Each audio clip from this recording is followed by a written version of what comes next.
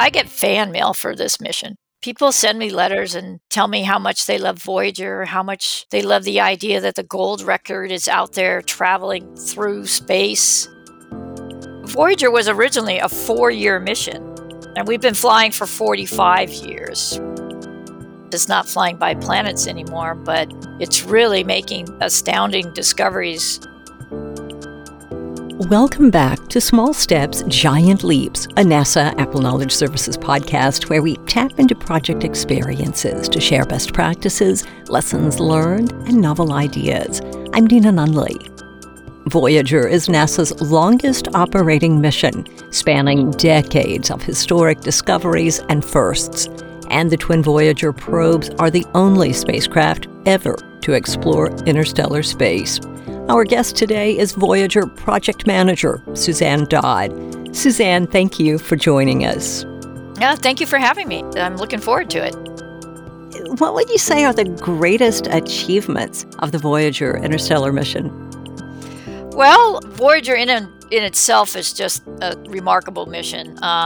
We just had our 45th launch anniversary in August. I made a joke once. I said, it's incredible that a mission can last 45 years when you think about just your clock radio at your house. How many people have a 45-year-old clock radio? So,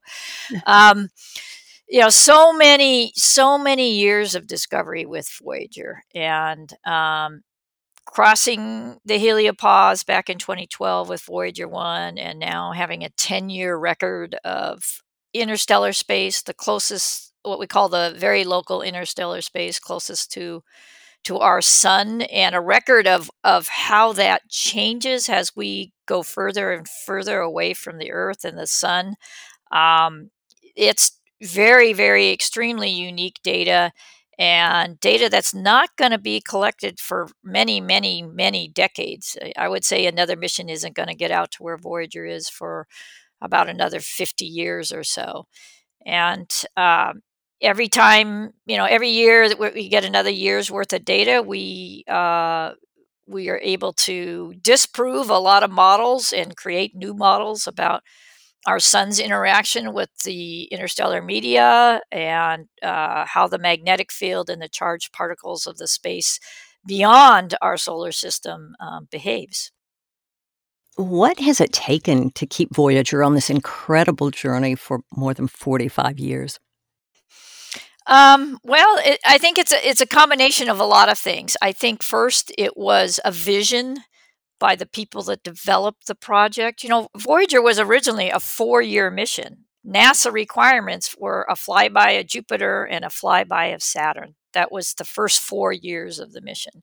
And we've been flying for 45 years. We were extended to go past Uranus in 1986 and then Neptune in 1989.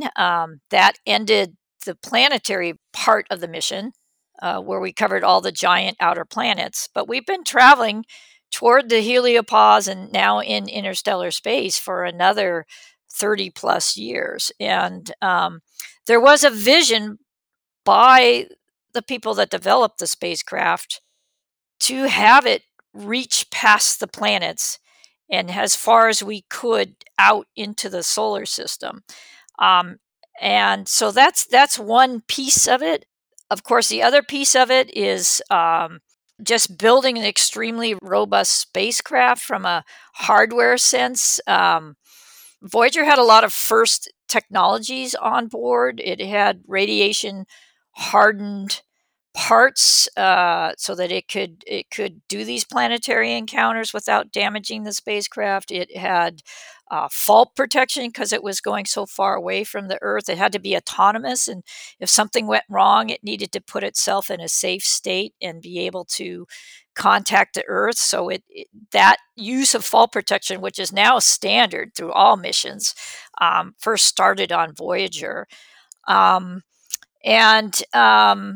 Sort of the idea also having two spacecraft, so you have some redundancy in your mission because you have two spacecraft. That's not done anymore, just primarily due to costs more than anything else. And then I think it takes a dedicated group of engineers to fly the mission. And the people that are on the mission now, um, the majority of them have been on the mission for more than 30 years. They've spent decades, they've spent their whole career working on Voyager. And, they're way past retirement age. They love the mission. They have all the knowledge of what the idiosyncrasies are of the spacecraft. Um, so, it's a combination of all those things. The vision that the spacecraft could go out past Neptune and beyond, an excellent engineering design, and then a dedicated set of engineers to fly the mission. What have been the primary challenges? Well, the challenges are kind of normal for most spacecraft, with the exception that for where Voyagers are now, we are extremely far from the Earth, 15 billion miles from the Earth. Uh, I'll give you one perspective. That's 5 times as far as Neptune is from the Earth. Our round trip light time, which is the time it takes for us to send a command to the spacecraft, and then for the spacecraft to respond back to us, is nearly 2 days. It's on the order of 43 hours now. And so communicating with the spacecraft takes a long time. If you're communicating with the moon, it's 3 seconds. If you're communicating with the Mars, it's 20 minutes. When you communicate to Voyager, the one-way light time is 22 hours. And round trip is 43 hours, 44 hours. So the spacecraft itself has to be very autonomous because we can't communicate with it quickly. The data rates are very, very small, 160 bits per second. That's just tiny. And it takes all the large antennas on the ground of the Deep Space Network arrayed together to get the data back. So the biggest challenge currently for Voyager is really the communications and just the distance and the lack of quick turnaround that we can do with the spacecraft. But certainly over the 45 years of the mission, there's been many challenges. And for the planetary encounters, a lot of the challenges related to Uranus and Neptune because they're much further out than Jupiter and Saturn, which was the prime mission. And the light that the sun provides at those distant planets is much, much less. So there were special image processing techniques designed in order to be able to take pictures of Uranus and Neptune. One example of that is we tracked Neptune by essentially moving the camera to compensate for the rate of the spacecraft, so we could get a clear picture. You can imagine taking a picture out your car window and having the distance smeared, and that same thing would happen at Neptune. But we designed a software fix that would track the object that you wanted to take an image of, so that it reduced the smear of the picture. So that's just a couple examples, but certainly currently, the further we get away from Earth, the distance and the data rate is our biggest challenge to keeping it operating. And you mentioned that some of the people have been working on this project for 30 years plus. How would you describe the team's ability to learn and adapt across the decades? Yeah, I think they have adapted. It's kind of fun to watch people, even like myself, who left the project after Neptune and then came back to work on it and realized, wow, what a great mission Voyager is. And yes, it's not flying by planets anymore, but it's really making astounding discoveries related to our sun and the heliosphere, and how our whole solar system evolved. So the people have adapted to the challenges. It's a very close team. They all support one another, and they're all very dedicated to the mission. So if there's ever a problem, we dig right into it. We look through old documentation. We call in retirees to help us. We've got a great Rolodex of people that have left the JPL and retired that we can call on, who were on the project early in the mission. So I think it's this feeling of being a family and wanting to together solve the issues. And I think that's what's helped is the the family feeling of it. Everybody pitches in to solve any issues that there might be. That's so interesting, this whole family feeling. Are there problem-solving approaches in addition to that, that are used by the Voyager team that you might recommend to other project managers?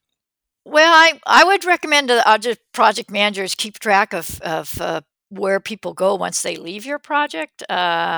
If you have a short mission like a 2-year mission, that's not necessarily the case, but certainly for anything that's going to go 5 or 10 years or more, um, people leave the project, and it's important that you have some type of knowledge capture mechanism. So whether it's documenting procedures or training videos or something like that, so when new people come and join, they understand the processes, and particularly for missions that are going to go, say, a decade or longer, you're going to have a changeover in personnel. So um, you're going to have to be able to transfer knowledge from the design engineers to the operators to the second generation of operators. That I think is one of the key aspects for any kind of long duration mission. What do you think are among the most valuable lessons learned from Voyager? I think there's many of them. I think some of the lessons we learned from Voyager and some of the ones that I take away as the most personal is sharing the mission, the highs and the lows and the discoveries with the general public. Um, that's important, and that shouldn't be underestimated with regard to how it makes you as a team member feel being involved with this project, but also how it makes NASA and the world feel.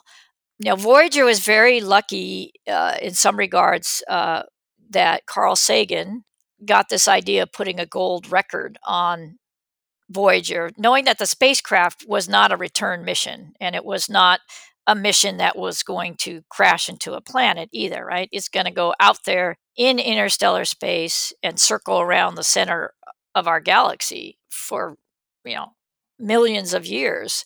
And this idea of capturing a snapshot of the Earth, of the people and the sounds of what's on Earth for another potential being to discover in the future, I think that gives a real humanity aspect to the mission, and people around the world have really jumped on board with that.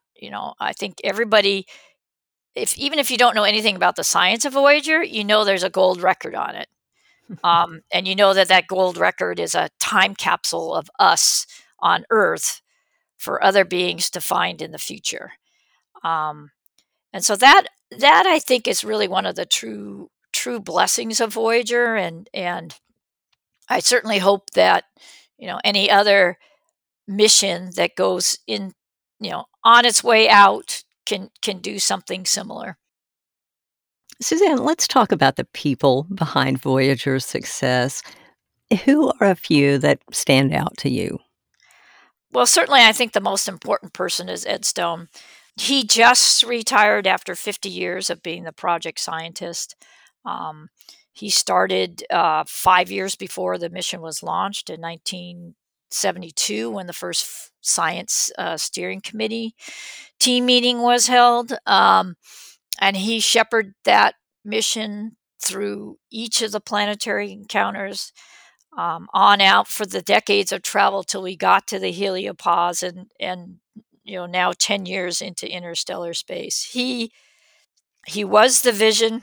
It's not always easy to deal with a group of scientists. They all want to go their own direction. We frequently call it herding cats. That's what the engineers say about the scientists. The scientists might have their own comments about engineers, but Ed was able to get a consensus, I would say, amongst the science teams about what needed to be done at each encounter and which science was the most important, and to get the scientists to work together to not just think about what was the science for their instrument, but what's the collective overall science that's most important to get from that planet. It's not just the magnetic field, but it's the magnetic field along with the particle data and the direction of the particle data. That right there is three different instruments. And he had a great mannerism about him, and he was an inspiration to all of us that worked on the project, and I think he was always a very gracious man as well, and so I think his demeanor was truly a role model for what a project scientist should be.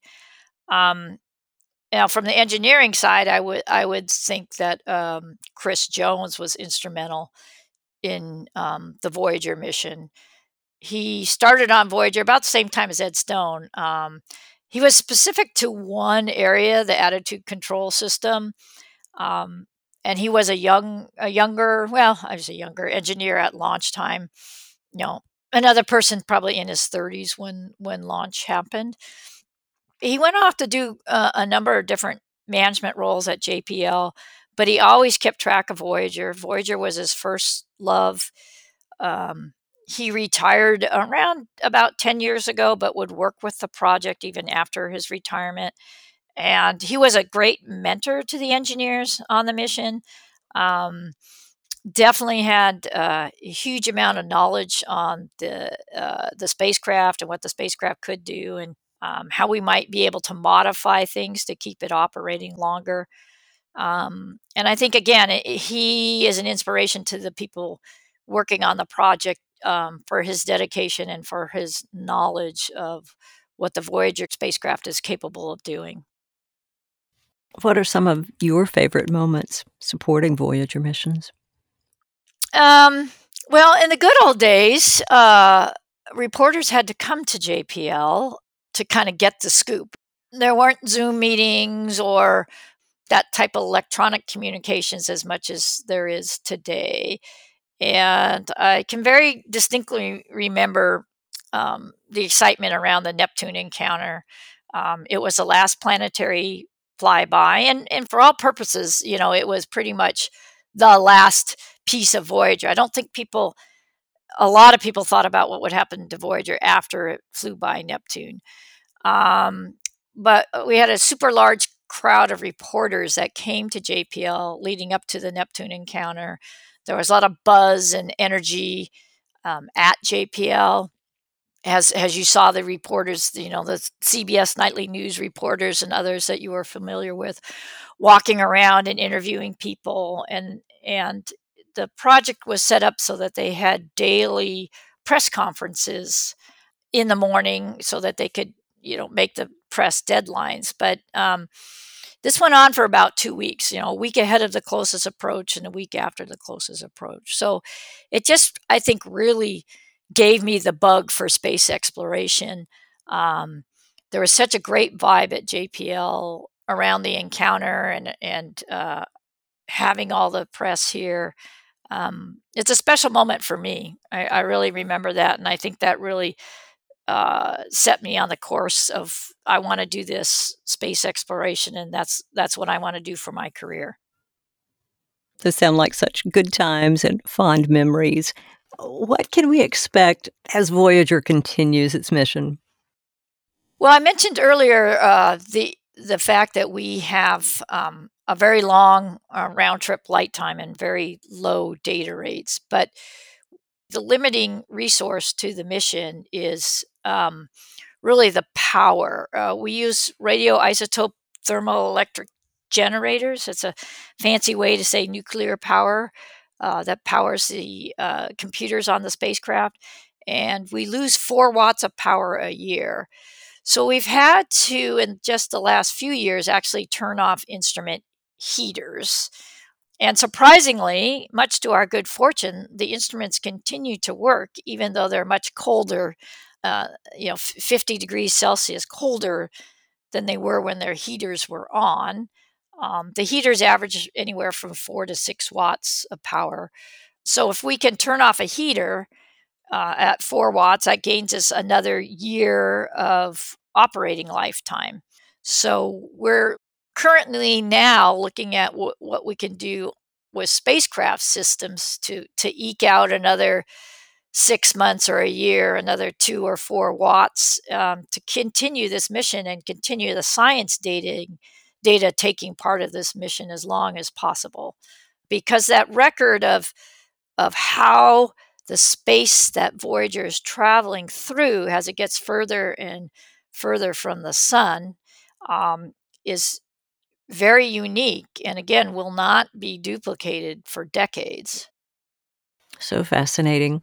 Thank you so much, Suzanne, for joining us today on the podcast. This has been great. Thank you very much. I've had fun. Do you have any closing thoughts? I truly love this mission, and I love it for a lot of reasons. It was the mission I started on out of college. I was very fortunate to be able to come back on the mission in 2010 as the project manager. And what's special to me about it, and one of the things that's special to me about it is I get fan mail for this mission. People send me letters and tell me how much they love Voyager, how much they love the idea that the gold record is out there traveling through space. I get mail from children who send me pictures of the Voyager 3 spacecraft they have designed. I get mail from retirees who tell me that this is the most exciting mission that they've had, and I meet people who got into the space business because of Voyager, and that's really neat too, to leave that legacy and to promote the next generation of space explorers and know that they got interested in their careers due to the Voyager mission. I think that's real special.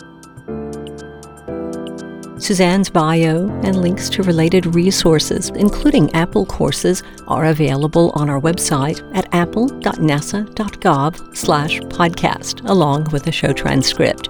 If you'd like to hear more about historic missions such as Voyager, new missions such as Artemis 1, and everything in between, we encourage you to check out other NASA podcasts at nasa.gov/podcasts. As always, thanks for listening to Small Steps, Giant Leaps.